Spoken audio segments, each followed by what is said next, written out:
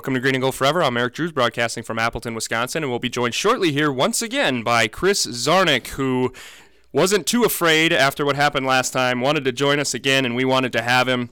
And it seems like it's been a long time, but the preseason has begun, and it began pretty well for the Green Bay Packers last Thursday night.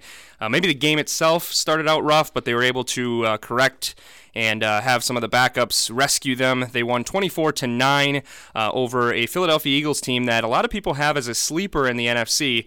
We're going to get to all the action from Thursday's game, and we're also going to get to a what-if segment that was sent to us by David Fiorillo back in February, so we're finally going to get to that. But right before we started recording, Chris was about to lay a bombshell on me about his biggest problem with the game that he noticed, and I made sure we started recording before he told me that, because I've been waiting very anxiously since then, because I got to hear what your biggest impression was away from that game, because it's been about 4 days now, and clearly something stuck with you. Yeah, so first of all, thank you for having me back. I had a really good time the first time, and whether you get asked back, that's really an indicator of whether you did okay. So here's my problem, and that is, think about the play calling throughout the whole game. So we probably threw the ball 75 or 80% of the time. Mm-hmm. Now, if you think about that, you're in the preseason. Mm-hmm. You have absolutely nothing to play for.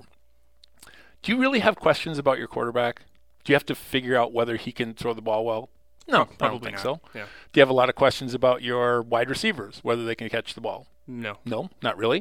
Do you have a ton of trouble with your pass blocking? Like you really wonder whether that line can block? No. The only question that matters this preseason is what? What is our running game? Can we run? Yeah, exactly. Can we run the ball? And so I think sometimes, and listen, I love Coach Mike McCarthy, I really do, but I think he is so in love with the pass and so interested in being smart scheme-wise with that, that he forgets that, we need balance in our offense to make it go. And so if you think about it, we only had, Jamal Williams had 14 yards rushing. And just looking at it now, he was the leading rusher, or tied for the leading rusher with 14 yards, and was the game-high 4 carries amongst the Packers. So think about that for a second. You have Ty Montgomery, who is just come from being a wide receiver, unproven, 70 carries last year, totally fine, but really unproven. An offensive line that's retooled for for better run blocking, right? We know we can protect against the pass, and the new right guard is known for being able to move people off the line for running backs, and so you have some hope there. And your leading rusher has 4 carries. So if the preseason is truly about did we fix what was broken in the last time, I'm not sure what you learned. I'm not sure if you learned anything about the offensive line. I'm not sure if you learned anything about the running backs. And so, I love the team, again, just like last time, think they did an awful lot of good things, but at some point you got to figure out if you're right. Do you think this has something to do with their seeming paralysis in playing their regulars or playing their regular style ever since Jordy Nelson got hurt in 2015. They seem terrified of injury, and what better way to get guys hurt than having them in a scrum pounding around? And I know you need to assess that, but you wonder if being the first preseason game that they're taking their already ultra-conservative approach to the extreme. Yeah, I hope that's not the case, because remember that as confident as we are in the offensive line, you have essentially three new starters from a year ago. T.J. Lang is gone, and Sitton's gone, and J.C. Tretter is gone. And so, as much as we say we think they can pass block, I mean, that's an assumption, but we don't really have our answer yet. And that first-string offensive line played a pretty long time. So if that was the theory, then you'd think that they would get them out after a series. And, I really feel like that whole meshing, and for people who have never coached football, you need to know that running the ball is actually much, much more difficult than throwing the ball.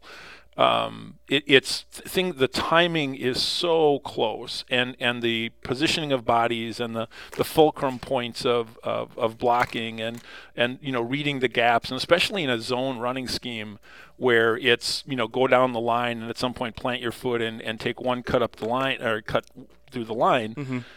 and the whole slow to the hole, fast through the hole, all that kind of stuff.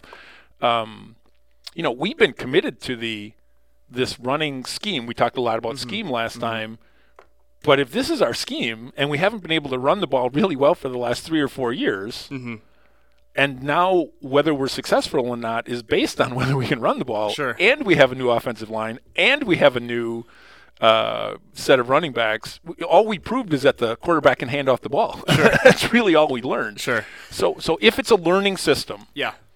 I'm not sure we learned anything. Yeah, and I would agree, and I guess maybe from their mindset, you just wonder if it's game number one. They seem to be treating these preseason games almost like a burden more than an actual learning experience, especially at the top end of the roster. Right. I think they're just trying to get people through without anybody getting hurt, and maybe, hopefully, games 2 and 3 will get some more of the starters, particularly Ty Montgomery, because I agree, when he came out so fast, I'm not out there practicing or playing in these preseason games, but it seems the Packers especially don't want to play any starters no matter what ever since 2015. You see it with other teams, like the Cowboys haven't suited up Dak Prescott in either games. I'm like, he's a second-year player. Right, exactly. I think he can handle the load. Ty Montgomery, not only did he only play running back 1 year, it's not like he got a heavy workload, and the year before he missed it mostly injured. Right. If you're terrified he's going to get hurt there, then maybe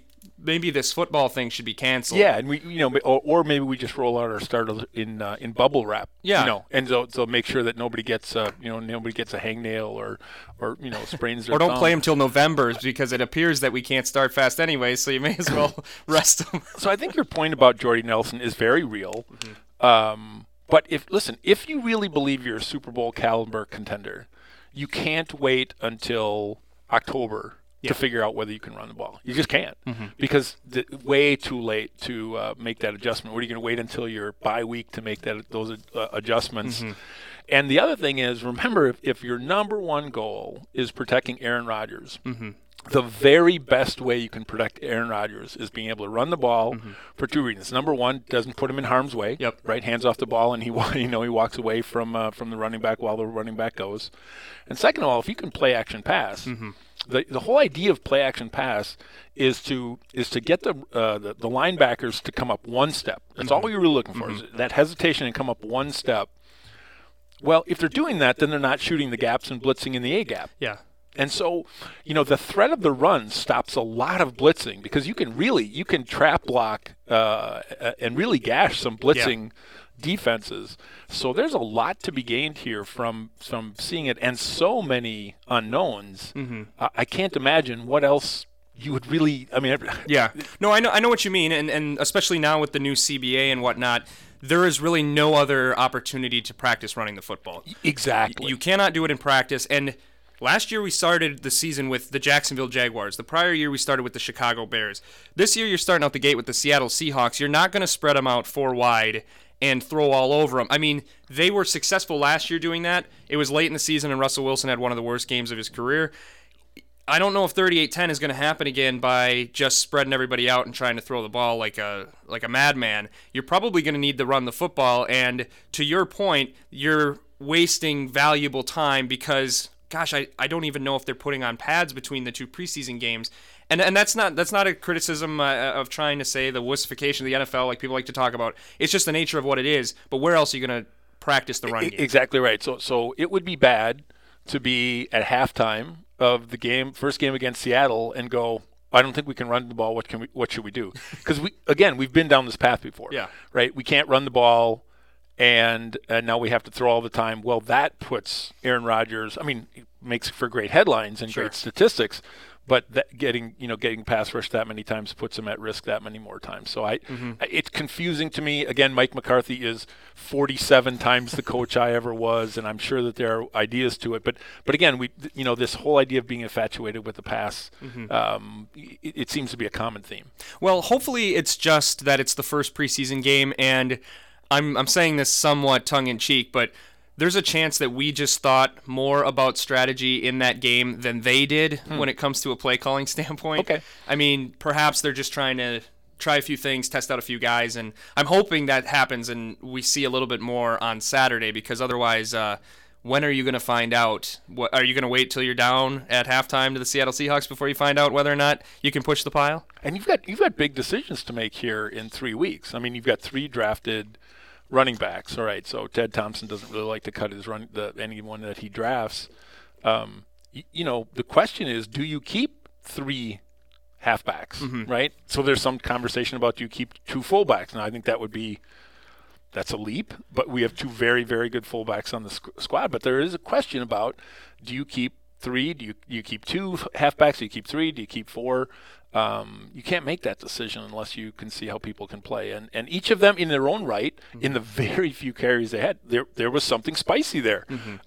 Jamal Williams was exactly, he had a great quote. I love this. He had a great quote. He said, "The way I get rid of my nerves is on my very first carry, I just bury the dome of my helmet in somebody's chest, and then all the worries go away." And so that's the guy you want running the ball. Sounds like a quote from like a 30s player, like Bronco Nagurski could have said that.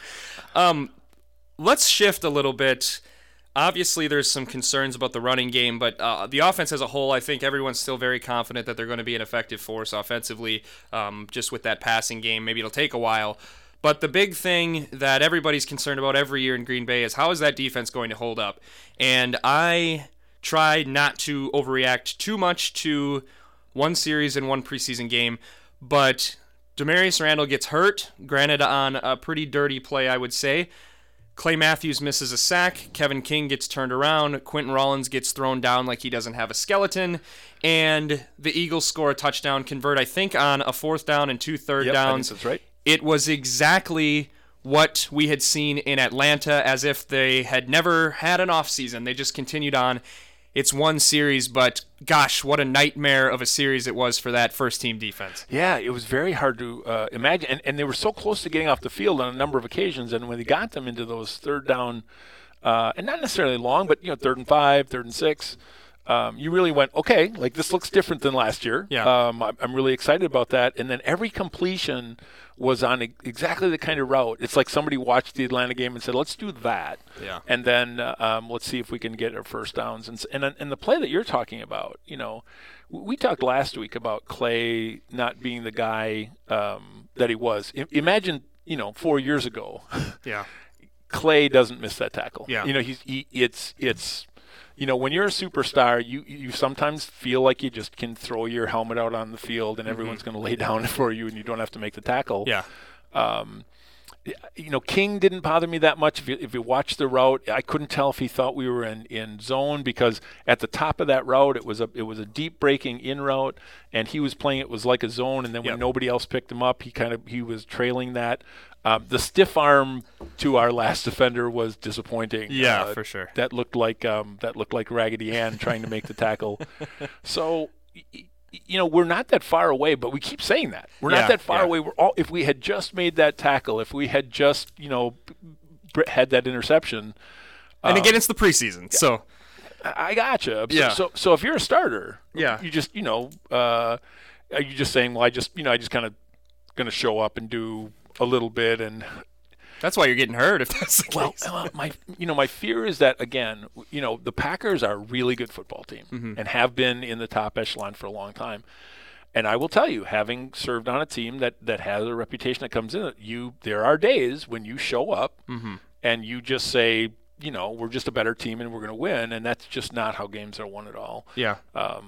So I saw a lot of good things. I saw some really positive things with the defense. What'd you think of Kevin King? Because we before we drift too far away from him, he had kind of a rough first play, but this is his first game speed action in his NFL career, and he also laid into a few guys. He was right there on a lot of times.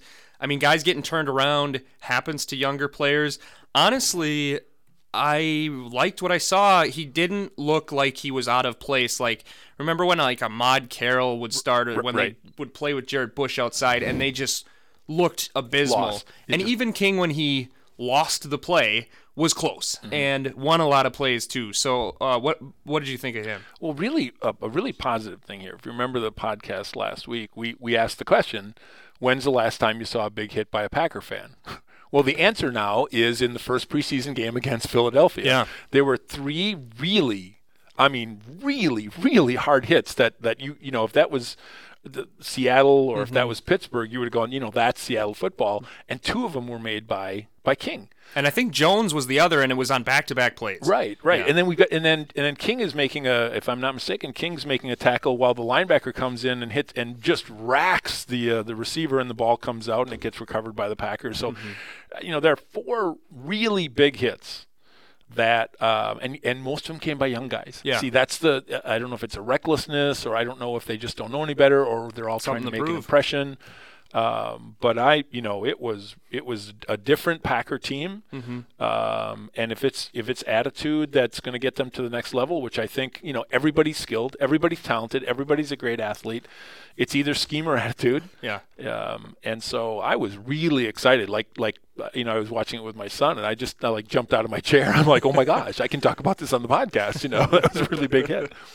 Yeah, I was really excited for both of those things, and Kevin King, I think, played great, but then I'm hoping Clay is just walking through the motions, because I was so excited about Kevin King until Saturday when TJ Watt looked like he was playing with middle school kids and beating blockers one-on-one, keeping contained, still making the tackle. I think Kevin King's going to be a nice player, but if he's not at least as good as Tramon Williams at his best, I feel like we got the raw end of that deal. Yeah, if anyone goes online and looks at T.J. Watt, he had 2 sacks. 2 sacks in the first preseason game, in first quarter, I think, of the preseason game. Now, one of them was a missed assignment, and so that's okay. One of them, he just plain beat him. Just made him look bad. And what I read today on one of the Pittsburgh blogs, funny you should mention it, is James Harrison, 39 years old, but one of the greatest linebackers. T.J. Watt has already moved ahead of him in the lineup, right? So he's now a backup as one of the greatest linebackers in Pittsburgh history, certainly. So, but I got to tell you, just keep in mind that if you're worried here at all, go back and look at the combine, and go look at the highlights at Wisconsin. Their measurables are almost identical: height, weight. You're talking Vince Beagle, right? I'm sorry. Yeah, thank you very much. Yeah, Vince Beagle's. They're almost the same person, like twin sons of different mothers, and the speed, the vertical, the number of times they lifted 225. So don't don't hit the panic button just yet. Yeah. So the positive way to look at that is maybe we got one of those too. Sure. But T.J. Watt showed that some of the hype was definitely earned. So I think we're getting caught up a little bit in this being the first real weekend of football where everybody's playing. I'm like, oh my God, T.J. Watt's in the Hall of Fame. We screwed up. You're like, the running game's going to be terrible. What are we going to do? And maybe we both need to take a deep breath and be like, we saw some glimpses. There were some good things. There were still some concerns that have not yet been addressed, but we got 3 more preseason games to hopefully see a few more signs before they count. Yeah, we're all armchair coaches, and we immediately rush to, we don't talk about the great throw that Hundley made to Jeff Janis. We don't. We hopefully will talk about the great routes that Jeff Janis ran, and some really good things. I think it's just like getting your review at your job. Like, we focus 5 minutes on the good things and the rest of the time on things that aren't good. I think what Packer fans want for sure is, because we're all closet coaches, we want the coaches to see everything that we see and talk about at the water cooler. Sure. And when they see it and address it, like when they drafted people that fit the holes, and when Jahari Evans came over and filled in for TJ Lang, I think when we see that, we feel confident and we feel part of the team too. Yeah. Whereas Mike McCarthy's talking to his guys and saying Spriggs' footwork was positive, so they're probably not even caring about any of the stuff we're worried about. Well, one positive that definitely came out of the game was Trevor Davis had an electrifying punt return, had some great blocking as well, but kind of for the first time able to show that breakaway speed that we've heard about so much.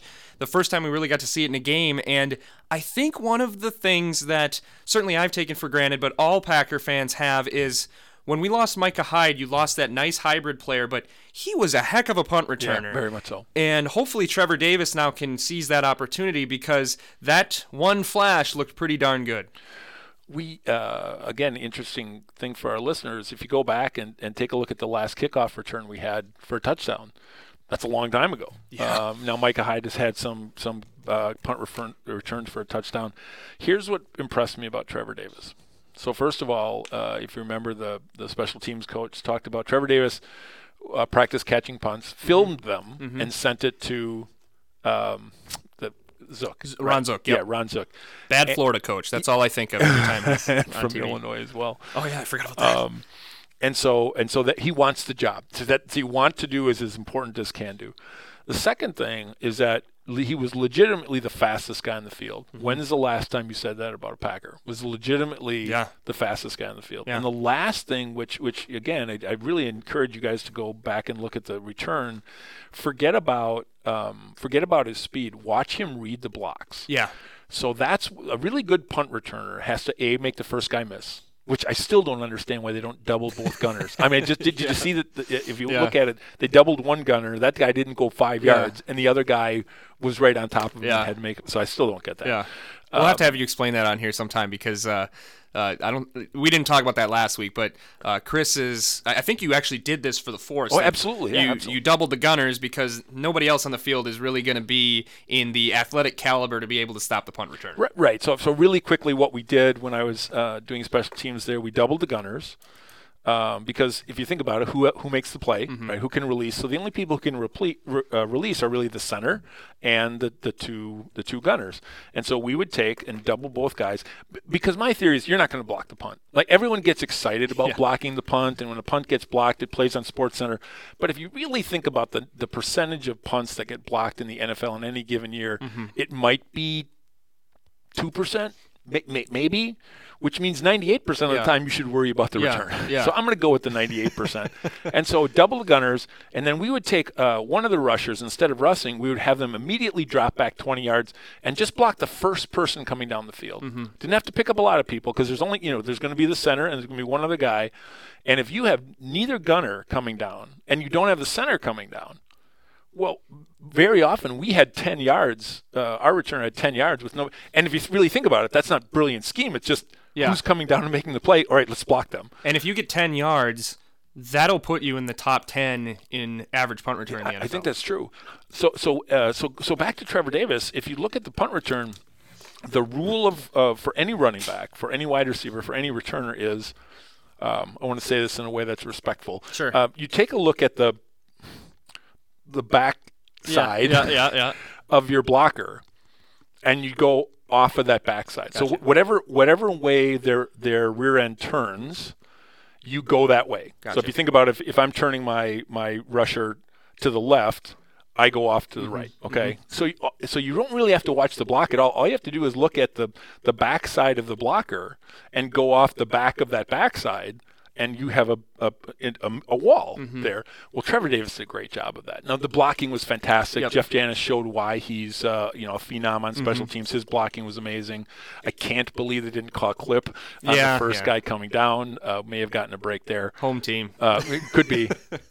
But and then the last thing is when the blocker, was it Gunter? It could have been Gunter, but Gunter had a choice between going after the punter in front of him or laying back, and there was a starting cornerback that was coming down, and he made a really great choice, and he stopped, turned back, and stopped the guy who was going to catch him from behind. So a lot of good things happening, and again, the scheme, right? Scheme really good, and people doing what they're supposed to do. Yeah, so hopefully that is just a glimpse of things to come, because it would really be nice to get something out of the special teams. They haven't had Micah Hyde's been really good, but he had a couple of punt return touchdowns. He was a solid hand back there. I think he was a really good punt returner, but maybe Trevor Davis can become one of those upper echelon, super dangerous guys that affects field position by just being on the field. We got to the point where it was like, well, he didn't fumble. Yeah. It was a successful punt return if they actually caught the ball or let it go out of bounds, and we didn't fumble it, which is a pretty low standard to go by. So again, pay attention to the fact that he really wants to do it. He realizes that with the depth at the wide receiver, his chance of making the team. I mean, remember, he had almost no effect last year, even as a draft choice. His ability to make the team is going to be based on special teams. And, we desperately need somebody there. He wants to do it. God love him. Let's go. Let him have a shot. Okay, so who else really stood out in the preseason to you? Or in the preseason, it's one game over, but any other thing, you can take it either positive or negative, that really stuck with you that we haven't yet talked about? Well, you alluded to Josh Jones a little bit. Josh Jones appears to be who he is. Now he does everything 100 miles an hour. Yeah. So if he makes a mistake, he's going to do it 100 miles an hour. But you saw him be absolutely fearless and make plays from kind of that, middle yard marker, make plays on the outside a lot. And he looked fast enough to cover receivers just like we hoped. He looked fast enough to cover running backs. I really like that. And one person we haven't really talked about almost at all in training camp is D'Angelo Yancey. Yeah. Now, this 5th-round pick out of Purdue, whose only real highlights all came against Wisconsin. Great defense. We talked about last time that he's kind of a reincarnation of James Jones, but he'd been pretty silent. Yeah. Nobody was talking about him very much. Everyone was talking about Malachi Dupree. And all of a sudden, Yancey looks like a receiver who can block out somebody, who can essentially block out somebody and catch the ball. Really focused and made tough catches, and he just looked bigger and stronger than the people he was playing against.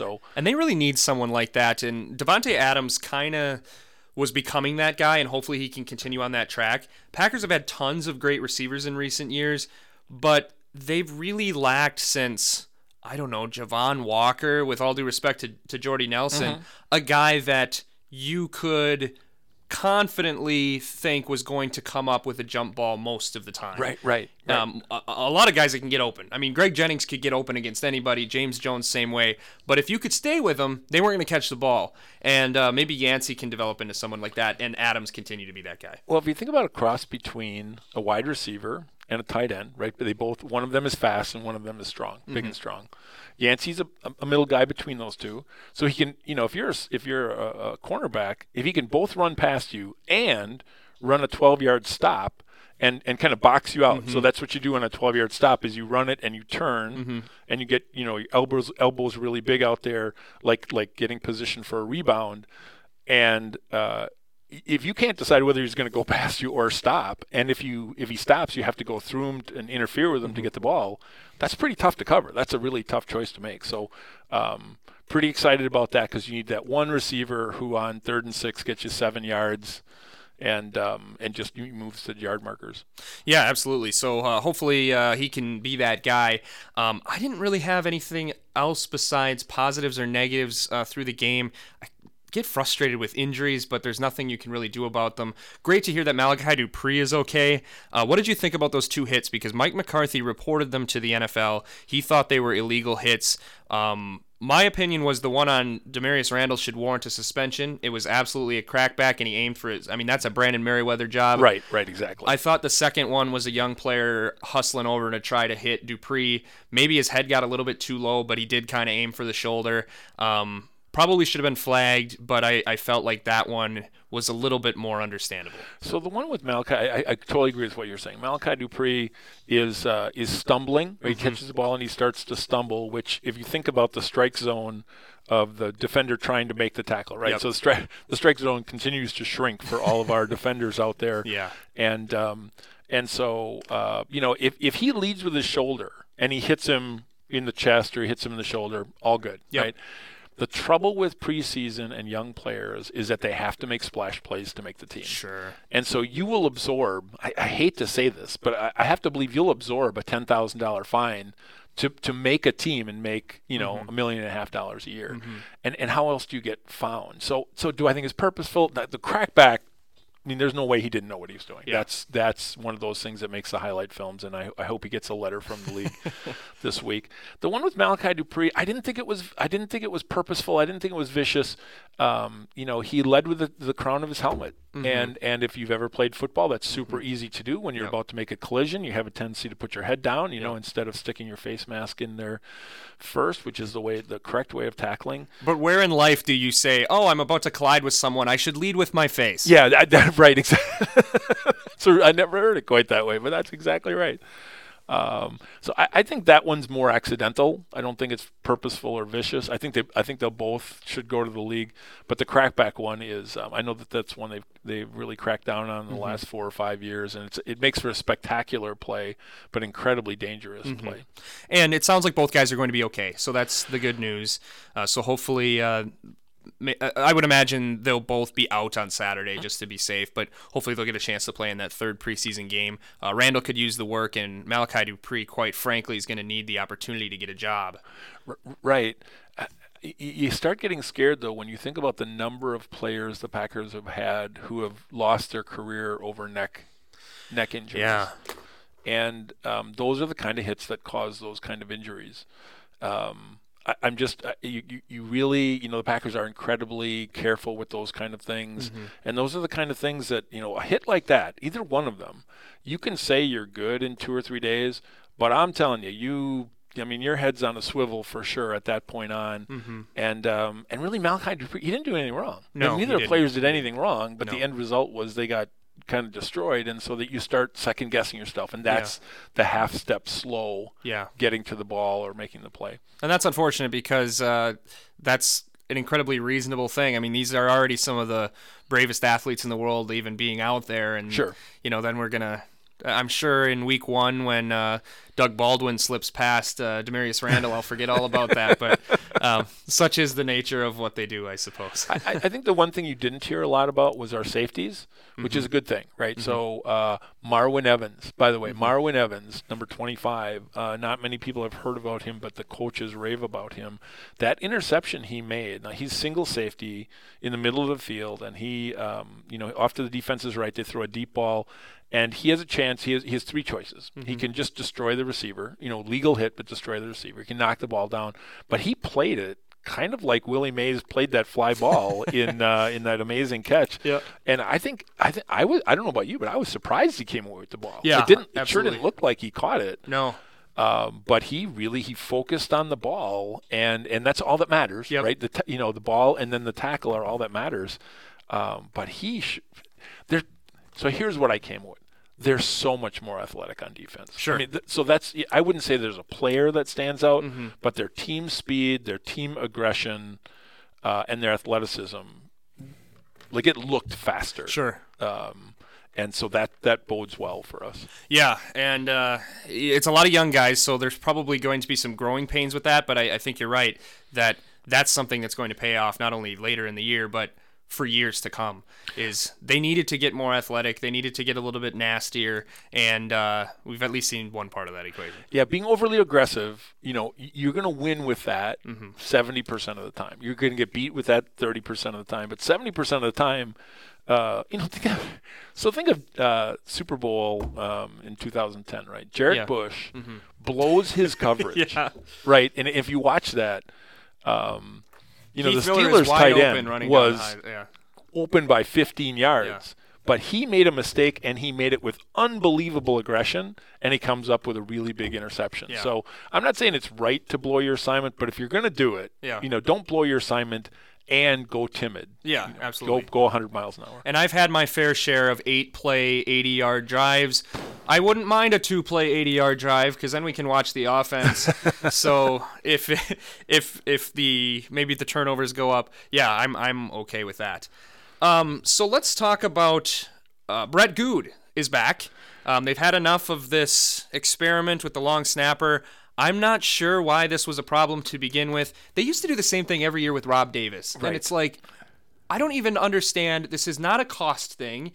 It's not a job that you would think would appreciably drop in one single offseason, why are you tinkering with it? Right, and you've already messed with the holder, right? So Vogel, we should talk about Vogel too at some point because the punter did a really fantastic job as well. I don't think there's going to be any competition in camp, but Sure. Regardless, you have a new holder and a new center. So of the three parts of the mechanics, you change 2/3 of it, and somehow you're surprised it doesn't go as well as it used to. But again, I think this is what happens when people get really, really good and they start taking for granted the fact that we're going to be good no matter what. We just throw on our jersey and the field goals sail through the uprights.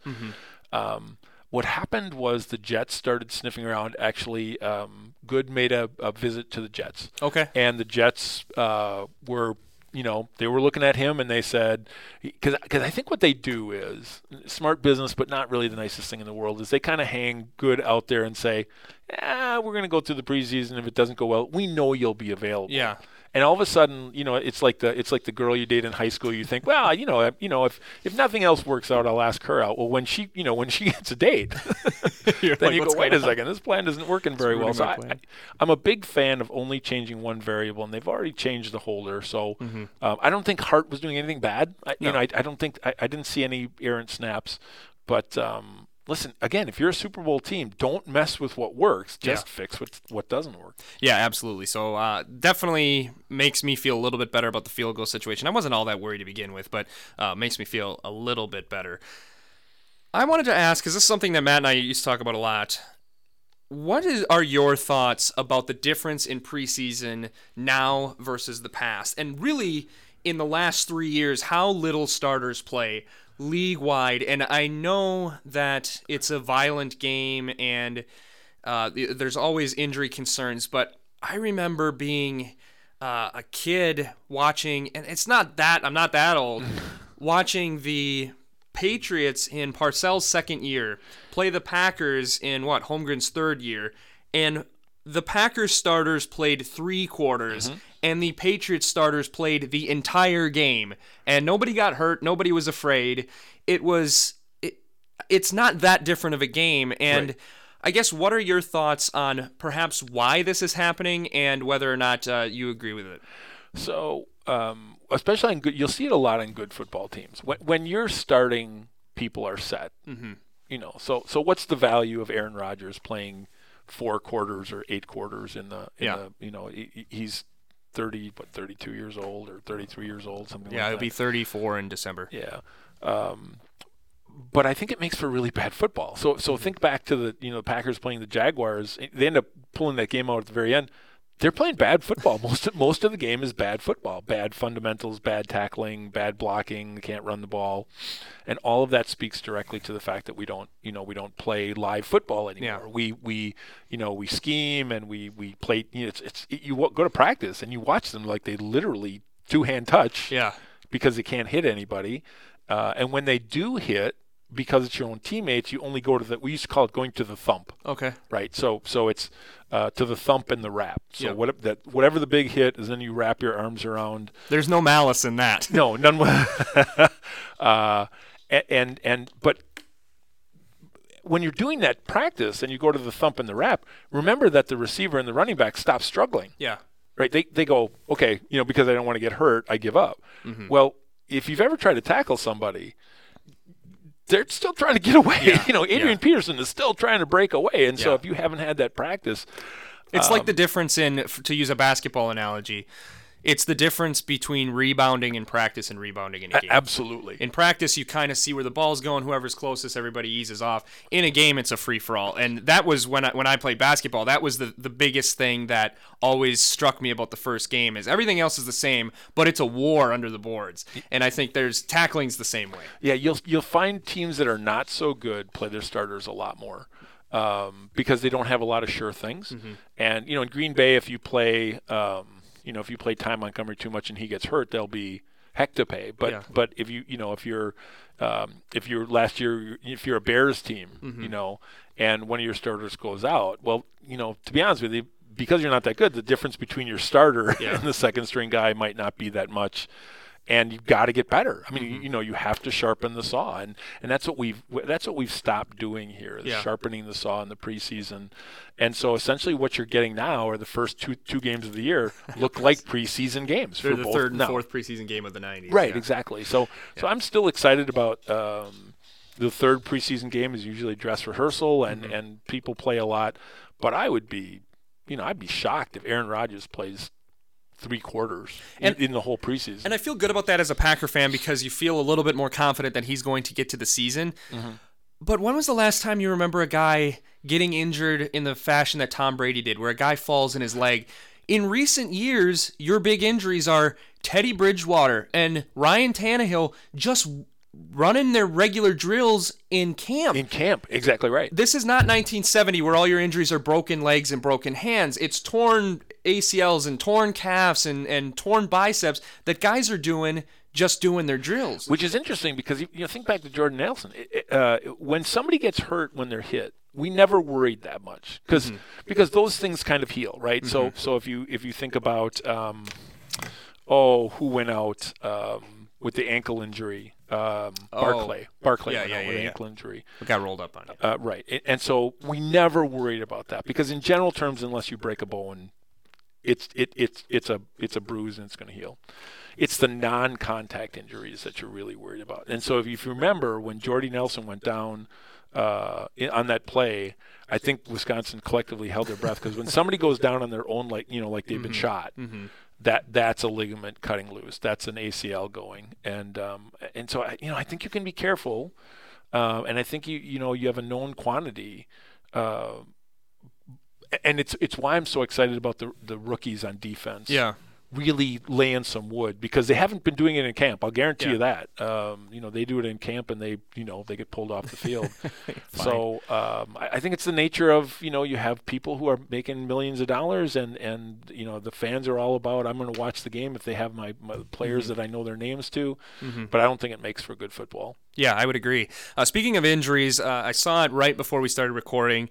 Josh Jones was injured in practice today. They said he had ice on his ankle, so I don't know much about it, but you don't ice a torn ACL and you don't ice a broken leg. So you get rolled up on, you twist an ankle, those kind of things. Those rookies, man, they're having a rough go of it. A lot of them are getting banged up. And listen, if I was a specialist in hamstrings, I would come to Green Bay. Like if I was a doctor and I had a specialty in preventing hamstring injuries, I think Clay Matthews would probably hire you as just full-time I thought you were saying if you personally had a hamstring injury, I would go anywhere but Green Bay. No. They probably give you ice for it. That's why the Packers keep getting hurt. Yeah. So you get, what you have to do is these injuries happen because you're not properly stretched and you're not properly conditioned. Now I'm making a huge generality here, but in general terms, if you've ever just jumped on the basketball court, right, you haven't played in 5 weeks, you jump on the basketball court, you are forever, hurting your hamstring or your quads hurt or you twist your knee. But if you spend the first, it's classic physical fitness stuff. You learned it when you were in 7th grade. My fear is that the non-contact injuries have really taken out a number of really outstanding players. And the injuries like Teddy Bridgewater, that was horrific. There was a time when they were talking about whether he could keep his leg. Yeah. Nobody touched him. Yeah. I can't even think about that Bridgewater injury. It's so, Well, let's do some rapid fire with the rest of the NFL because there was a lot going on. We already talked a little bit about TJ Watt.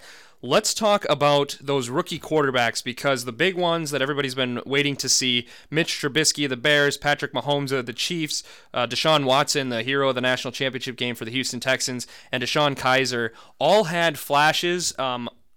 I don't know how much you saw of any of them, but which were you most impressed with that you saw? Well, I read a lot about Trubisky, and I will tell you, and I mentioned last time on the show that I was not, he was not widely regarded as the best quarterback. Certainly there wasn't unanimous opinion.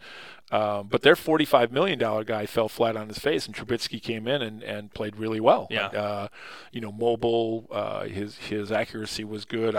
There's actually some joy in there's joy in Mudville. There's joy in Chicago. It won't last long. Yeah, but he looks like he can. At least at that small period of time, he can play. Watson, was really mobile. Which, if you think about it, the last the last quarterback for that team that was mobile. There had to be somebody on the expansion team that got a few reps. But you know what I'm saying? Yeah. It's like they've had statues back there for the most part. And they'll move him to running back by next week. There you go. I heard Deshaun Kaiser played well for Cleveland. I didn't see any of the things. So did you get any chance to take a look at Deshaun Kaiser had, he's playing for the worst team out of them, and that's saying something in a list that includes the Bears. But he had two really nice deep balls in a tight pocket that was kind of collapsing on him. One was the game-winning touchdown. The other one set up a touchdown that put him ahead in the fourth quarter. So I thought he looked pretty good. I didn't see Deshaun Watson. I saw the other three. I was most impressed with Trubisky. I think he got a little bit more playing time than the rest. Kaiser was kind of running for his life, but I was impressed that he could still throw the ball downfield under a barrage of pressure. Right. Which you see guys like Brady Quinn who could tear up college, and that's what did him in, is he couldn't handle standing in the pocket that was collapsing around him. Trubisky made more different throws, but I would say one of those two were most impressive to me. Okay. All right. And if you think what makes Aaron Rodgers great, he stands in the pocket, but also his accuracy on the run is mind-boggling. Yeah. It's and so that that's clearly the formula. Nobody's got an offensive line good enough. Well, maybe Dallas did last year, Sure. where the quarterback can just stand back there. I'm not sure Dak Prescott got hit one time. Certainly not by a green and gold uniform. No, certainly not. Not unless he ran into them first. Yeah, so there isn't I don't think there's a transformational quarterback in that mix, but I think you'll find that there are some of the teams that are really desperate for quarterbacks. I think Kaiser really interesting leader too. Like if you look at his background, he really kind of put that program on his shoulders. Yeah. And carried them a long way. I'm not sure they really deserved to be as good as they were when he was there. So, and when they were bad, he was basically the only good player on the team. Yeah, kind of. But you didn't hear him complain about the other players, and he didn't throw people on the bus. So new generation of quarterbacks, and I think what you find is that some teams will invest the whole bank vault in one guy. And other people say, if you look at where they got Kaiser, that's a pretty reasonable bet there. Yeah. Third round, is that third or fourth? Yeah, something like that. That's a pretty good bet. And I'm not sure in this year's draft, at least, there was that much difference between them. Well, I'm hoping for the most success to come for either Watson or Mahomes. I mean, you're always rooting for the Browns a little bit. I cannot take another Houston Texans game with Savage or Schaub, and the sooner Alex Smith is out of football, the better. He seems like a fantastic guy, but he is the originator of the 3-yard pass on 3rd and 10. Right. I've had enough. And even if Mahomes is terrible, I'd rather watch his terrible than Alex Smith have a bunch of 7-minute drives that travel 60 yards and end in a missed field goal. Yeah, so the true West Coast offense, if you think about it, is all about angles, and it's all about getting the player in space with the ball and letting the player make the play. Well, that works if you have players who make the play. So he's playing within the system, but he's been playing within that system a long time. Yeah. Hasn't really adapted to it. And he missed the part. Maybe he's only watching game tape of 1st and 2nd down because he missed 3rd down when Favre and Montana and Rodgers and McNabb are throwing it 40 yards downfield. I read an interesting thing. Read an interesting article. The new general manager of the Washington Redskins came from the 49ers, and he said, drafting Alex Smith instead of Rodgers just haunts him to this day. It's the one pick that just, you can run but you can't hide. Yeah. I'm excited about. I don't see the player there yet. I don't see the quarterback there in that group that really can transform a team. I would agree. I can see functional system quarterbacks. I can see Watson, Kaiser will make some great plays with their legs. But there was a pretty famous, Vince Young was a pretty famous guy in college too. Yeah. And if you can't throw from the run, listen, everybody's fast in the NFL. Yeah. So being fast. Who's that? Johnny Manziel. Yeah. Ran a lot in the NFL. But throwing on the run, if think about when Rodgers is super dangerous. It's when he escapes the pocket, he rolls out left or right, and he's on the run, and he throws. I mean, that dart he throws against Dallas to Cook is a unbelievable throw if your feet are set underneath you. Yeah. And he makes that 37-yard throw, on the move to his left. Unbelievable. So if they can develop that skill, they'll be special. If not, they will be serviceable quarterbacks. So you're telling me that we have a new crop of mobile quarterbacks who can throw okay on the run and maybe suspect down the field. So now I have 4 Alex Smiths coming into the league instead of 1? So you can tell. So what's really fascinating about quarterback play is that you can tell, and the difference in most cases is pocket presence. Have you ever watched Rodgers and just go like, how did he know that guy was there? Yeah. How did he know? And I'm not sure I know the answer, but I'm not suggesting I know the answer. But that whole idea of that there's an internal clock in their head and they see a flash or they see, where somebody's body angle is and they know when to roll out, they know when to step up. Because very few great quarterbacks, with the exception of Tom Brady, make the really important throws within 2.5 seconds of getting the snap. Right? Most of those are, if you're going to make a big play, except if it's on a slant or some kind of whip route, which isn't a big play anyway, it's going to be 4 to 4.5 seconds into the play. Well, to do that, you need to be able to move at least in the pocket, and then rolling out of the pocket is and again, we're so spoiled. We've got maybe the best guy who's ever done it. Yeah, and in defense of Tom Brady, I don't want to go down this rabbit hole because I could talk about quarterbacks for 3 days straight. But I think Brady, all these elite quarterbacks have something that they do better than anyone. And I think that maybe with the exception of Marino, there is no one who can be so elusive in a box than Tom Brady in the history of the NFL. He doesn't get rushed a lot lately, but even when they get to him, it's a shoulder shake, it's a step. It's, Marino, when he had 2 bad knees and a torn Achilles, would just swoop his arm over your head and, kind of that kind of stuff. And, so you don't have to be super mobile, but you can't panic when it's all falling in on you. Yeah. If you've ever I had a few opportunities to just, play practice quarterback when I was coaching. And the first time that you throw against a real rush, you get a whole new perspective over what these quarterbacks do. I mean, there's chaos going on all around you. There's 300-pound guys who are fighting each other, to try and rip your head off, and you're supposed to focus on your third check down. So it's a very special place to be. And I think what happens is you'll see people. They'll get a couple of big hits, and they'll start getting that twitch, right? They'll like Alex Smith dumps it down all the time, right? So my first read isn't open. I go to my check down, see I did my job, and throw your hands up, I did my job, and that's what leads to 3 and outs and 4 yards on 3rd and 6. And Sam Bradford's whole career. Exactly. Well, we'll see it with the Vikings this year. There we go. I hope I would love another Sam Bradford in the division, so I hope that's how it ends. What we didn't talk about was when we're talking about these quarterbacks is our own Brett Hundley. Yeah. And one of the questions that has come up is, how long do you hang on to him? And, is Brett Hundley better than DeShone Kizer will be in 3 years? So again, mobile. Yeah. Right. The reason why you drafted him is because he's mobile. He's a really great athlete. I think he's been through 2 years of the quarterback school, but he's going to be a free agent next year. So what are your thoughts? How do you feel about that?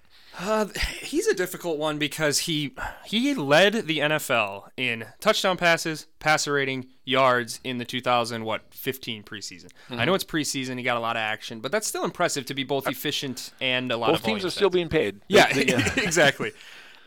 I think that I still need to see a little bit more from him. He seems like he's just going to be kind of that nice sort of, I'm trying to think of a good person to compare him to, like, dare I say, someone like Charlie Batch, which can play in the league, and if you put him on a really good team, he can go 9-7, he can go 10-6, he can step in and win a few games, but I don't think he's going to be some kind of transcendent player. I think any plans for him seriously replacing Aaron Rodgers, I haven't bought into that yet. See, I'm not a fan of, so I'm right there with you, and I'm not a fan of trading him before we have to, because if we really believe we're a Super Bowl team, what's the one thing that can derail you? Well, a big injury to Rodgers. Yeah. If Rodgers gets hurt and his season's over, you might as well write off the Super Bowl. Yeah, right? yeah. Brett Hundley's not going to come in and lead you through the Super Bowl. No. But if you think about that year where against the Bears, where Rodgers gets crushed, right, and he breaks a collarbone or breaks a clavicle, and he's out 5 or 6 weeks, and we go through that, all the quarterbacks in the world who couldn't play for anybody else and played for us, and finally, who came back? The guy who went to Seattle. Matt Flynn. Matt Flynn comes back to the rescue, right? And, you need a guy who can win, who can, in 5 games, can win 3. Mm-hmm. That's what you need. Mm-hmm. And, because in 5 weeks, if you think about the injuries that any of our listeners have had in their life, a month, you can heal an awful lot in a month. But you can't go 0-4 in that month because 0-4, not that many teams can go 0-4 and really make it. So I'm not a fan of getting rid of him before you have to because this, we're kind of targeting this year. Mm-hmm. But I am a big fan of trading him. Yeah. At least a 3rd round. You'd hope for a 2nd round. People talk about a 1st round. You're not going to get a 1st round pick for that kind of quarterback because you can get Deshaun Kaiser in the 3rd or 4th round. Mm-hmm. But listen, I think he can play. I think he can absolutely play. And if I were, I'd want Green Bay's backups every time. If I was a new coach, I would go find somebody who's been through the quarterback school because if Mike McCarthy can do anything, he can develop quarterbacks. Yeah, absolutely. So the jury's still out in him, but I think he would be worth a flyer. I do want to correct something. I said that he reminds me of Charlie Batch, and one of my biggest pet peeves in the world is when people say, "Oh, Jordy Nelson, he reminds me of Fred Biletnikoff or Mark Chmura or Dave Casper. They're all the same. Wayne Krebet." So I will say Brett Hundley also reminds me of Jim Harbaugh. Sure. An elusive player, a stopgap, can be good on a great team, could be really bad for you on a bad team, just so we don't get any of that kind of lazy comparison. Yeah, if the Packers have Hundley before his time, if he's the starting quarterback, you can make plans to go on vacation in early February because we're not going to be there's not going to be any games you want to watch. No, absolutely. All right, let's get to the important stuff. We talked about XOs and winning and the future. What did you think of the Rams and Lions new uniforms? So the Rams are wearing their old pants and the Roman Gabriel helmets, and then they're wearing the same old regular uniforms, and the Lions are trying to emulate the great Greg Landry years. Yeah, I don't understand. I mean, other than trying to sell more. Right. What's why do the Packers wear the throwback Powerball? They call them the Powerball uniform. Well, yeah, I think it's mostly to sell. Yeah. To sell more uniforms. I used to love Roman Gabriel. I'll tell you, I don't know if it was the uniform. I don't know what he was like 6'5" or 6'6", and he just was like this. He was a mountain of a man, and he was a young guy. And in that Rams uniform with the horns on the helmet, that's a guy who caught my attention when I was young. So they should have went all the way though, with the tops kind of ruin it. I don't understand that because you're selling. So here's what's interesting: you don't see teams that are really good doing that. No. So what do you have to do? You have to, if your team's not good, my dad used to say if it don't go, you got to chrome it. If your car doesn't go fast, you got to put chrome on it. And I think that's what's happening is, don't pay any attention to the players on the field. Yeah. But look, we have this new uniform for you. Hope they didn't pay a ton for that advice, for what they actually chose. Because for example, I loved the Color Rush uniforms the Packers had. I loved the white. I thought I was going to hate it. I really did. I thought it was going to be awful. I'm there with you. I thought it was a really wonderful change, and I thought it really added to the game. And that Color Rush uniforms, some of them work and some of them don't. Sure. But this whole piecing together things from eras, maybe it's that people from 20 years ago will remember that top, and people from 10 years ago will remember those bottoms, and then the helmet is from some. I don't know. They look like a bad team. I think. I think that's true. And as a player, by the way, so there's a reason why players want to wear black. There's a reason why players, even at the semi-pro level, want to wear silver or silver and black, because I'm telling you, there is power in those colors. And if you think of the teams who have been pretty dominant, they have very clear, pretty bold schemes. And I don't mean colorful schemes. Yeah. I mean those schemes, the color schemes make a statement. And, the black and silver have black and gold for Pittsburgh, players love that because it plays right into the machismo, it plays right into the ego, and so anyway, yeah, I hope the marketing department got paid, and somebody gets to go on vacation to Hawaii. But I certainly wouldn't. I wouldn't turn the channel to not see them, but I certainly wouldn't turn the channel to see them. Yeah, I thought the Lions ones were pretty slick. The Rams are just kind of weird. I don't know what they're trying to do, that weird era thing. Your point about bad teams changing uniforms, I doubt we'll see the Patriots in a two-toned helmet anytime soon. Not anytime soon. Because even the Patriots, if you look at their throwback uniforms and the throwback helmet, they look still lowly. Super cool. Yeah, but they sort of look lowly, don't they? They do. But there's just something about, for a guy my age, that Patriot center who's standing over the ball and just he's kind of beefy and muscly, that image is very reminiscent of like the 60s and 70s. Yep. Like that's the kind. Now you have incredible athletes, and you have the Jerry Rices who run like a gazelle, and you have, but I grew up with Nitschke. I mean, if you go in my closet, there's a Nitschke throwback jersey that my wife bought me that I just, I press it and clean it every time I even go to look at it. That's what football was. And so I think there are definitely throwbacks that work and that can draw people in. But it's when you get this really creative kind of stuff. I'm not sure that there are a lot of super creative people who are drawn to the sound of 600 pounds of people ramming into each other. I don't think that's the kind of people you're trying to attract. Yeah, it's possible, but they might be drawn by the type of revenue that they generate from producing that kind of stuff. So maybe that can draw some people in. We did have a couple of conversations on the Facebook page dealing with the Rams, and Daniel Johnson, who's one of our great fans, was actually out in California, and he said in the stores he saw nothing for the Chargers. There seems to be almost no enthusiasm for the San Diego Chargers. They're playing in a Major League Soccer stadium. According to Daniel, the Chargers were outdrew by the MLS the night before. Wow. And granted, it's a preseason game, but the Seattle Seahawks were coming to town. They're a pretty marquee franchise right now in the NFL, and it looked weird seeing them play in a very small stadium. And gosh, that's one. Corey Ben, another one of our great fans, said he really feels like this is going to be one that the NFL regrets, and eventually the Chargers will move back to San Diego in 20 years when somebody buys them. But gosh, it seems like this is another conversation that could go on forever, but it's another tinkering with something that seems to be working. I think here's the difference. I think Los Angeles, the Rams going back to Los Angeles, people get that, right? Like LA Rams, even as much as St. Louis loved the Rams, and they did. They were a wonderful fan base.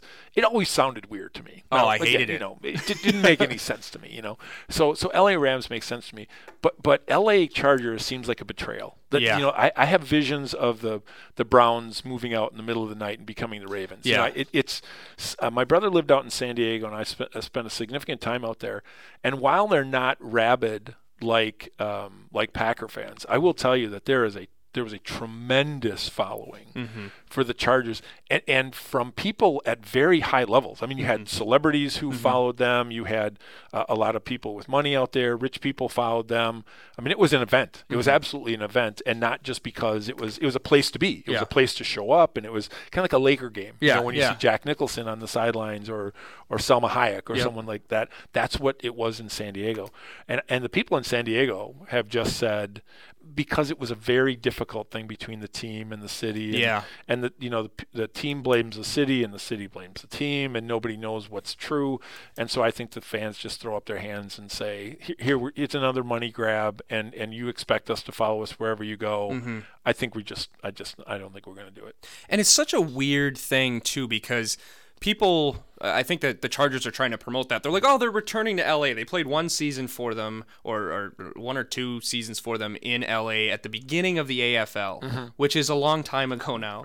It's like if the Brewers moved to Seattle because they played there 1 year in 1969 as the Pilots. I was trying to think of an analogy. Like, imagine if the Packers, and the reason why they're not popular in Los Angeles, imagine if the Packers moved to St. Louis, or said in 3 years they're moving to St. Louis, And then the Lions moved to Green Bay. Yeah. It's like, oh, these losers who we beat on for years and now we're supposed to cheer for them, get the hell out of here. We'd rather have nothing. Yeah, and I think fans are, listen, they'll follow you. And if you watch teams that have been good and bad, and we talked last week about Packer fans following a bad team for 30 years, but a betrayal. And that's why I genuinely purposely use that term, is that when fans feel betrayed, they're done. Yeah. Cleveland was livid until the Cleveland Browns came back, as a Division II college football team. But they basically had to immediately promise that they were going to bring the Browns back with a timetable in order to not kill the town for pro football. Which is interesting because the theory is no matter where you move a pro football team, they'll sell out, right? That's the theory. Yeah. And because, and there's a part of me that thinks that they're just a little too big for their britches, going, everything we do is going to turn into gold. And I think this one is not going to turn out well for them. Well, I guess I'm not sure what I want to happen. Part of me wants to see this blow up in the NFL's face. I feel bad for the Chargers, and I feel bad for guys like – I guess I don't feel bad for the Chargers. I feel bad for their players because it's nothing of their control. Right. But I kind of like that maybe San Diego will be the first municipality to say, you know what, that's a raw deal for us. You can take them and go wherever. Well, that's the other thing is if you do any research on this, you'll see that the team really, so they really asked a lot of the city, and even much more than anybody else had. So they, you can push and you can push and you can push and push, and at some point there's a straw that that breaks the camel's back. Yeah, and it's just too much. And I really think that is the Spanos family. Is that the they really believed that there was no way San Diego was going to let them go, and so that they could just print money essentially. And when they said no. Right, what do you do? Yeah, we'll play in a soccer stadium for 3 years. And so eventually, listen, I'm a fan of sharing stadiums. I really am. Like that, some people hate it because you don't have your own stadium. But if you're in New York and the Jets play one week and the Giants play the next week, that makes a lot of sense. You have to build one stadium and 2 people use it, and everybody gets to go to games. And there's not a lot of place for football stadiums there, or no, that's really true. Yeah, exactly. Well, and it's.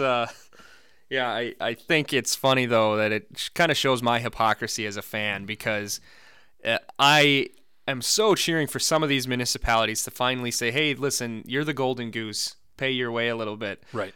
But I'm so excited about that new Bucks Arena. I really am glad. It's going to be state-of-the-art. Kind of want it both ways, yeah. I don't care what those people in Milwaukee have to pay double the taxes. It's going to be so nice. Hooray for me. So let's transition now to a segment that we've been wanting to do for a long time, and that is another Packers What If. Now, back on February 19th, which is a long, long time ago, David Fiorillo, I hope I'm pronouncing that right, put on the Facebook page, what would have happened if the Packers selected Ray Lewis in the 1996 NFL Draft. And David, I know it's been a long time coming. Thank you for your patience. We're going to talk about, I think we might have touched upon this in the past when we're talking about some of those 96 Super Bowl 32 type stuff, but definitely not full in depth. And this is a great, great topic. So I'm glad you pitched it. I'm glad we finally get a chance to talk about it. And let's dive in. What if the past had turned out differently? The Green Bay Packers have won the Super Bowl. I was told that playing in Green Bay was not an option. With the 24th selection in the 2005 NFL Draft, the Green Bay Packers select Aaron Rodgers, quarterback, California. And Mikowski appears hurt. Oh, Mikowski's in great pain, Ahmad. And reliable sources now tell CBS Sports that Parcells is very close to accepting a Green Bay Packers offer. Gentlemen, let me introduce to you the new head coach of the Green Bay Packers, Mr. Phil Bengtson. What would the past look like? What would the future look like? If. So that signifies the beginning of Packers What If, and if you're unfamiliar with this segment, what happens is we take a question such as what David asked us, and we lay out the scenario that led to this question, but then also we debate about what the ramifications would have been if this in history had been changed. So obviously there's a lot of different directions you can go. With this one, Ray Lewis was selected with the 27th pick in the 1996 draft.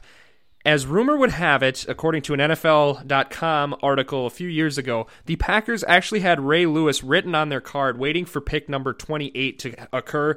What happened instead is Ozzie Newsome and the Baltimore Ravens selected Ray Lewis right in front of them, so the Packers had to scramble, and they selected tackle out of USC John Michaels, who was the 28th pick. He did not appear in that many games for the Packers.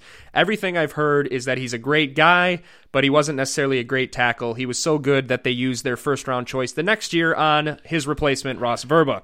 So they didn't get anything in return. They missed out on Ray Lewis. Ray Lewis, of course, one of the more famous players of his generation. In 17 years with the Ravens, went to 13 Pro Bowls, 7 first-team All-Pros. He's top 5 in interceptions for an inside linebacker. He's only behind Brian Urlacher and Carlos Dansby for passes defense. He's top 20 in sacks amongst inside linebackers. So he obviously, if you're listening to this show, you know he was the real deal.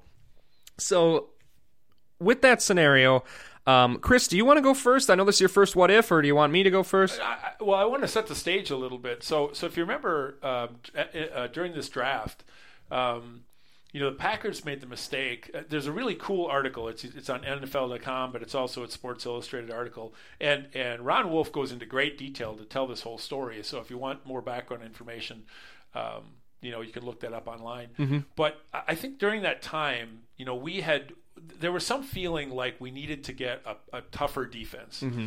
And this would have been an amazing move for them, mm-hmm. because if you think about it, there were some tough players. There was mm-hmm. Reggie White, and Wayne Simmons mm-hmm. was a pretty bad man.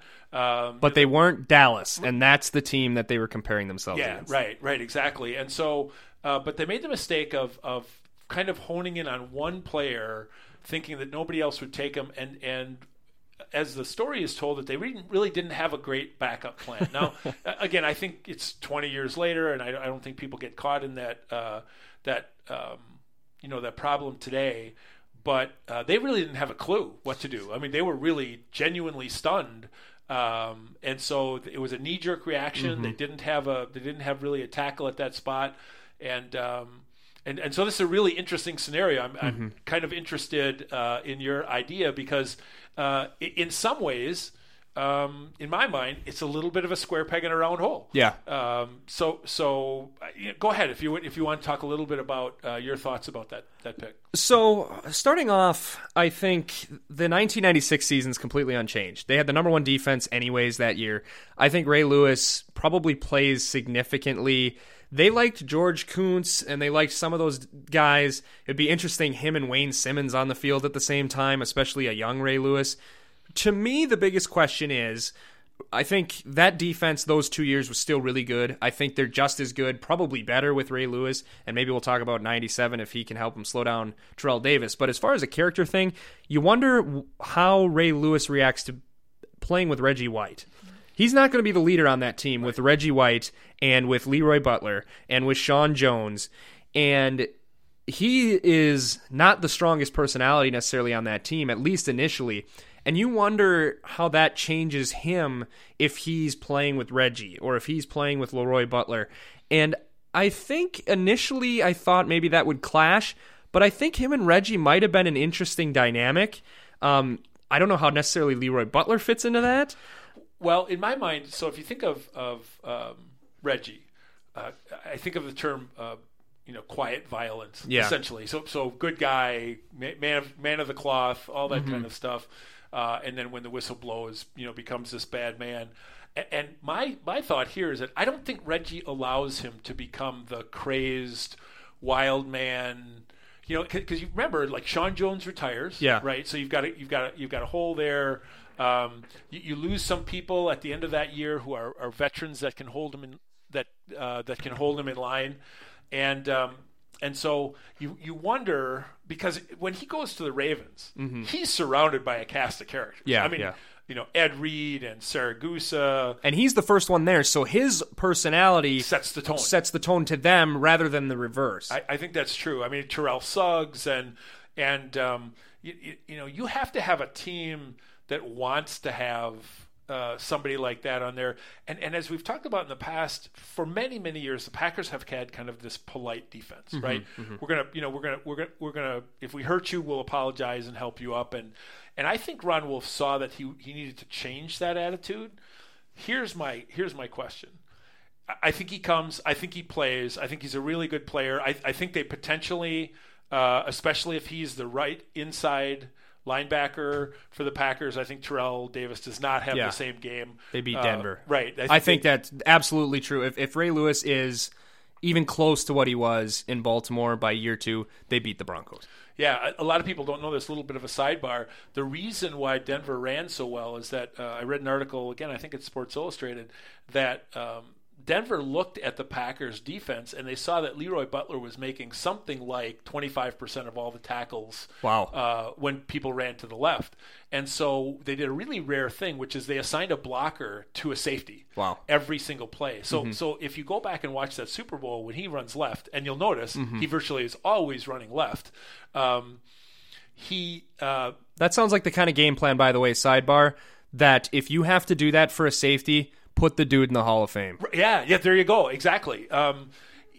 So you'll notice that if you watch that game, you'll watch Terrell Davis turn the corner, and you're just waiting for the safety to come make the play. If you've watched football a long time, you kind of see how runs go to the sideline, and the safety comes up and pushes them out or whatever. And all of a sudden, there's nobody there. Yeah. Like, there's literally nobody there. And it was very odd to watch the game, and I didn't understand it till later. But now you put Ray Lewis on that side, and they can commit. They can commit as many people as they want to Leroy Butler. Ray Lewis is going to stop him before he ever gets to the corner. So I think if you think about the fact that Terrell Davis running left essentially won that Super Bowl, some ridiculous amount of yardage on that side of the field, I think they win that Super Bowl. Absolutely, and we're going to go further down Ray Lewis's career, but that's where What If becomes so much fun, is because the butterfly effect. If the Packers win 2 Super Bowls in a row, does that incentivize Holmgren to either stay or leave earlier? Because Seattle was trying to get him and Ron Wolf after Super Bowl 32. Yeah. And Wolf said, no, thank you. I want to stay in Green Bay. My kids, I want them to get through high school in Green Bay. Mike Holmgren's like, not yet. I think that probably doesn't change if they win the Super Bowl.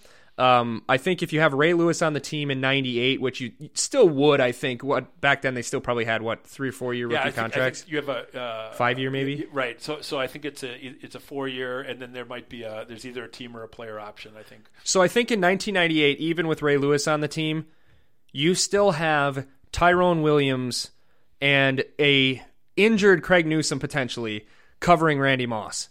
So that team is still going to be about what they were. I think that's true, because Ray Lewis again.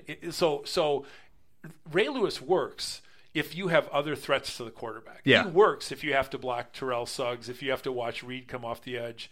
If you have Halati Nada.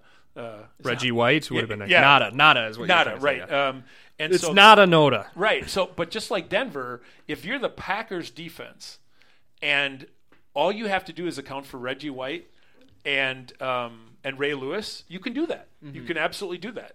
And so I think he makes them better. But you think about a lot of the older players who had attitude that left, the Simmons and all of a sudden now you've got Ray Lewis on a team with people who are, they just don't have that same. I don't know what the right word is, anger, something like that switch intensity turn on and off.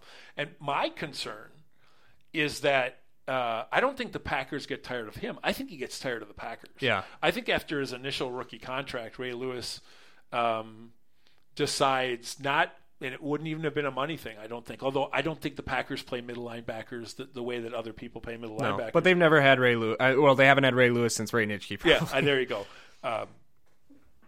So I think Ray Lewis leaves because the demeanor of the defense is not in alignment. He can't pull this whole thing along with him, and he doesn't see other people coming on board with him, and he doesn't see the coaching staff loving his kind of wild man style. Yeah.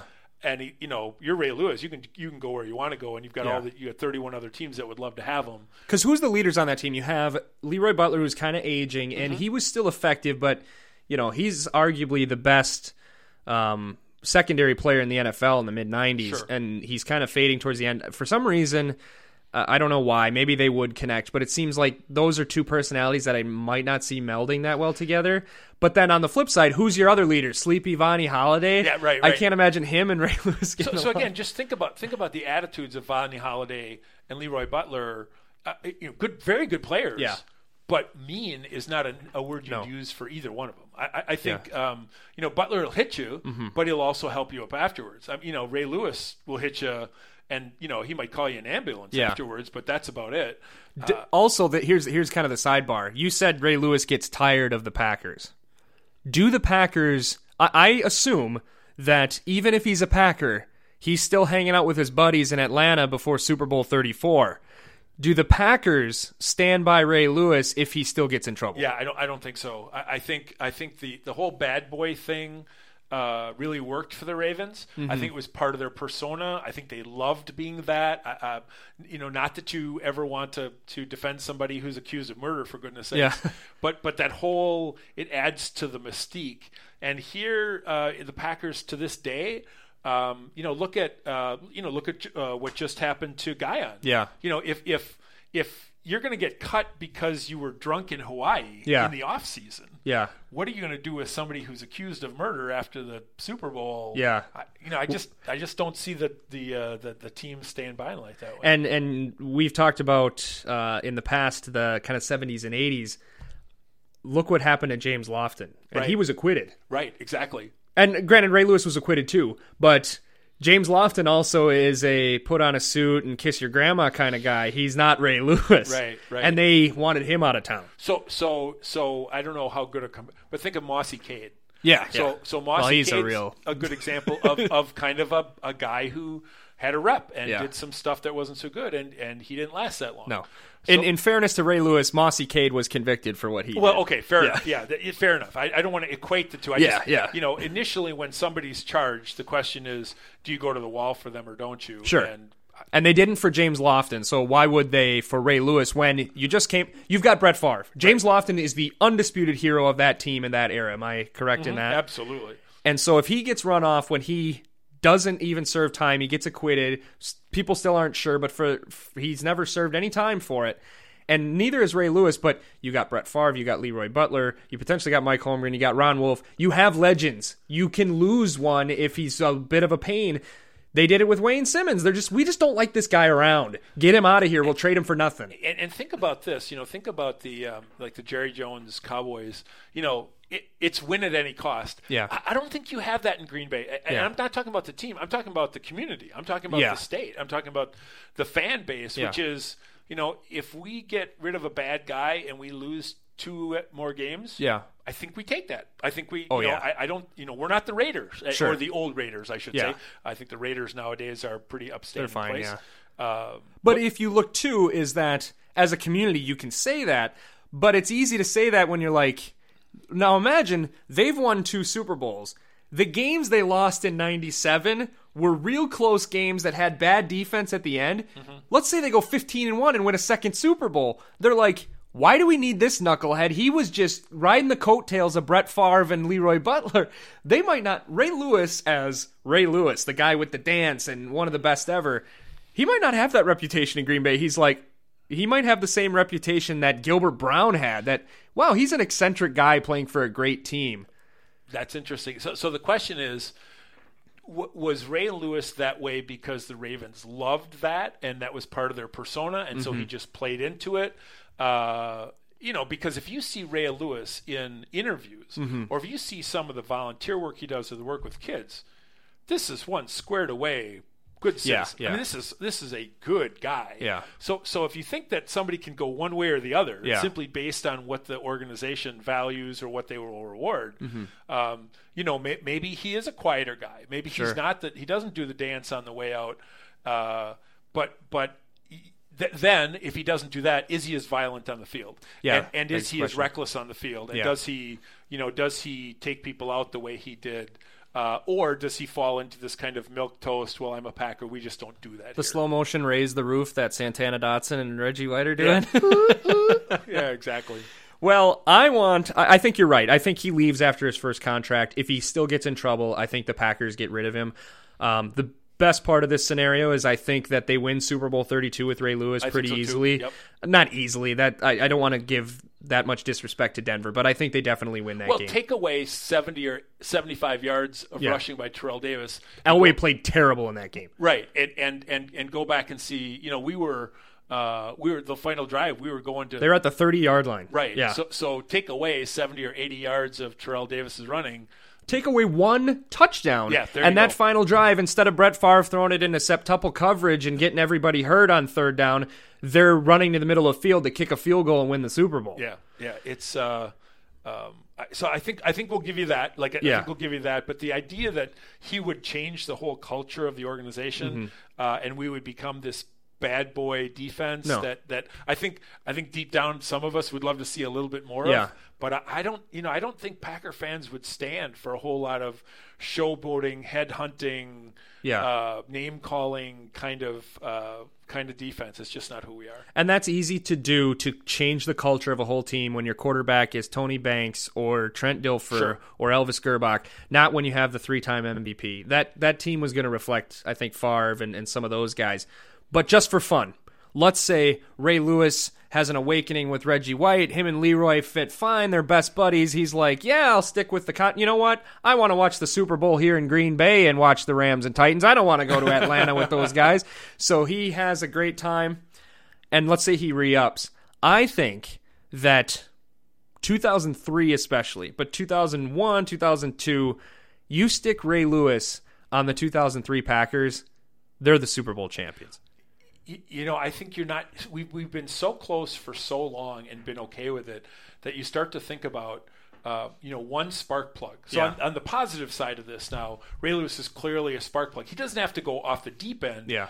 But he doesn't let people play at 75%. Yeah. He doesn't. He runs people who aren't giving it their effort. He pulls them off the field and he gets rid of them. He just raises the level of the defensive intensity another 10%, and you've got a totally different team. And 4th and 26 would have Nick Barnett on the outside or on the bench with Ray Lewis covering the middle of the field. I'm going out on a limb and saying that doesn't happen. I'm thinking maybe he doesn't go with the tight end, and he actually drops into the coverage he's supposed to. And Freddie Mitchell sees that Ray Lewis has the middle of the field and falls down 10 yards past the line of scrimmage. He doesn't put on the belt. He just he's just happy to be still awake. Oh, is there a more annoying, not important player in the history of the NFL than Freddie Mitchell? Maybe Kelly Campbell from the Vikings, if you remember that kick returner that just would return a kick for 15 yards and be on everyone's shoulder. Yeah. Chris Hovan, throw him in there. Hate all those guys. Maybe because we kept giving up 4th and 26 and that's the thing is when you're on the receiving end of that bad stuff, you have a tendency to remember it a long time. Yeah, I'm sure somewhere on, Purple and Gold Forever, they talk about B.J. Raji this way. But so do you think any chance that if Ray Lewis somehow survives that first contract impasse that we both think would be, you think the Sherman teams potentially win a title? So listen, I am not a Mike Sherman fan at all. I think, to be honest with you, I have no idea what was going on there. It's almost like they drafted Mike Sherman the same way they took John Michaels. It's we don't really know who to pick, so we're just going to take this person. We hate Ray Rhodes, but we need a coach. Yeah. I mean, and then to give him the GM duties at the same time is just. It's almost unthinkable. And so 2 years when you told the guy who resurrected your franchise to get out of town and go coach for the Seahawks. Yeah, it's very confusing. And again, so here's something you think about. Ray Lewis is not going to hang around a team that's not well run. And he's not going to hang around a team that's not well coached. Yeah. And so there's another period of time in there where I think he just says, I don't like the direction this thing's going. Yeah. Ray Rhodes is a defensive coach, but there's chaos going on, and it's clearly there's inexperience playing into it. Mike Sherman comes in, and maybe he should be wide receivers coach or something, but just is completely in over his head just with the coaching job. Yeah. I think Ray Lewis looks at that and says, how about we go? We had a great time, got our Super Bowls. Let's go to some team that's just on the tip, right? So just like coming to the package, just right on the tip of greatness, I go there and maybe pick up a ring or two. Goes to Indy or goes to New England. Yeah. Probably New England. The way New England does it. Then they win every Super Bowl. Right. All right. Well, definitely want to hear everybody's opinion. So if you go to the Facebook page or if you leave a comment on greengoldforever.podbean.com where you're likely listening to this, or leave a comment, you can also leave a comment in the Podbean app. Leave us one there because these are really fun things to debate. I'm sure there's some things we missed. There's so many different directions you can go with this. I know you're not much of a Mike Sherman guy. If you've listened to this show for a long time, I'm not a huge Sherman fan, but I tend to give him more credit than other people tend to. Okay. But I guess for your sake, you're probably hopeful that the Ray Lewis either leaves or something doesn't happen because this is always the what if scary scenario. Any more success for Mike Sherman, and he's not fired as the GM, and then you potentially don't get Aaron Rodgers. Yeah, that's really – I love the butterfly effect that you talk about. Yeah. That's a perfect way of thinking about it because if you take somebody who – I'm not going to say incompetent. I'm going to say somebody who's just in over his head, and he wins success, you have evidence that he's not the right guy, but you have success. Yeah. There's no way in the world that you head in that direction. Even one Super Bowl appearance likely gets him another year or so, and Ted Thompson's somewhere else. And well, remember that, and at that time, Brett Favre was kind of running the team. Absolutely. He was running Mike Sherman and doing what he was. So to say that he would not have chosen his Brett Favre's successor is probably an understatement. So in bizarro Green and Gold Forever, somewhere we're sitting around saying, well, I just wish it could be like the Mike Sherman years because, man, we had those 4 years with Craig Nall, traded up for Brian Braum. I mean, we had him for 4 or 5 years. I'm dying to have a good quarterback again, like back in the Ray Lewis championship days. Yeah, so it's great to play what if, but, we're in a pretty good place. And, what I'm learning is you be grateful for what you have, not always try to grab for more. So I want to thank David for the question. What a great question. Here we've spent 20 or 25 minutes on it. I feel like I owe David a drink or something. I feel like I owe him a soda or something. So David, look for Chris for that. We're square now, you and me, David, I think. But thanks for your patience. And definitely if you or anyone else who's listening has any other what if topics, we exhausted a lot of the Favre years and some of the Infante years, but I'm sure there's other scenarios that people can think of that we can touch upon. So, all right, Chris, so that was your first what if. How do you feel? That's really fun. We know how history turns out. And if you move one piece, one move doesn't just change one thing; it changes an awful lot of things. And I think we have this idea that if we move one piece, everything else will happen the same way. And I think from our segment, you can see that very likely would not have been the case. Yeah, I still would like to think that the Packers would have won a few more Super Bowls, but whatever. We'll have to get them in the future instead of the fake Exactly past. Right. There we go. I guess that. Well, speaking of the future, this Saturday we have the second preseason game at the Washington Redskins, which is a weird kind of stadium where I don't know if you know a weird fact about the NFL is the Packers and Redskins have almost no history with one another. They both shared the league for something like 75 years now and have not even played 40 times. Wow. They went from 1989 through 2000 without playing each other. Holy cow. So it's just kind of a weird thing. But recently, they've seemed to got a lot of Kirk Cousins once they beat him in the playoffs. And last year, all I remember is Jamison Crowder running basically practice routes down the middle of the field, tearing up the Packers. This game not as important as the others, but what do you want to see out of their trip to Washington? Listen, so you would have to imagine that Kirk Cousins will play a series or two. And you really want to see something. This is one opportunity to see against the guy who has been carving you up like a Thanksgiving turkey. And the last two games, I guess, I don't think there's any way to describe it other than that. I want to see, because what you didn't see against Kirk Cousins was anybody close to an interception. Yeah. You weren't close to knocking it down, but you weren't even close to an interception. I would love to see two things. Number one, I want to see a Packers cornerback in the same frame, the same TV frame as the receiver they're throwing to. Yeah. And second of all, Kirk Cousins isn't the tallest quarterback in the world, and so I've always wondered why on clear passing downs you don't take Lowry, who's 6'4", 6'5", and you don't put him on the nose, and you don't have him rush 2 steps and then put his head straight up and try and knock down passes. So all I know is I want to see something different from them, and then I want to see a real commitment to the run. Listen, the game doesn't mean anything. Yep. You have lots and lots to figure out at the running back spot. You don't have to. The trouble is you don't have to make cuts, so they're not going to be pressured. And so you always have time until you don't have time.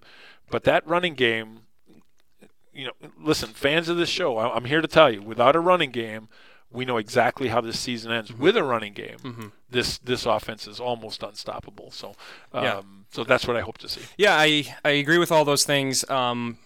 I wish Josh Jones could play. He probably won't if he's injured in practice on Tuesday before a Saturday game. But you'd love to see him try to send Jamison Crowder down the middle, with him and see what he's all about. But I'm looking forward to seeing which of the wide receivers can really begin to separate themselves. They've all had flashes. They've all had not so great moments. And the thing that's interesting for me is that Yancey played well. Jeff Janis had some kind of a bad drop, and then he comes back and runs a great route for a touchdown.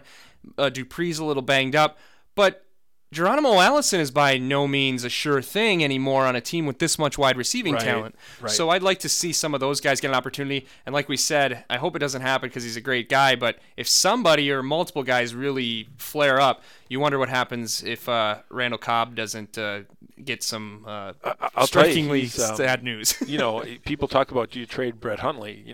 I think there are teams out there that would want Randall Cobb that really don't have that dynamic inside receiver. And then he can have 145 catches for the New England Patriots. Sure, that's exactly where being Wes Welker. The one thing that was interesting, and I'll kind of leave with this, and that is there's some real question about whether Gunter makes this team. Sure. And so that's not the important part here. But if you wonder if the Packers will be better on pass defense this year, imagine that our lead cornerback from last year going into the playoffs may not make the team.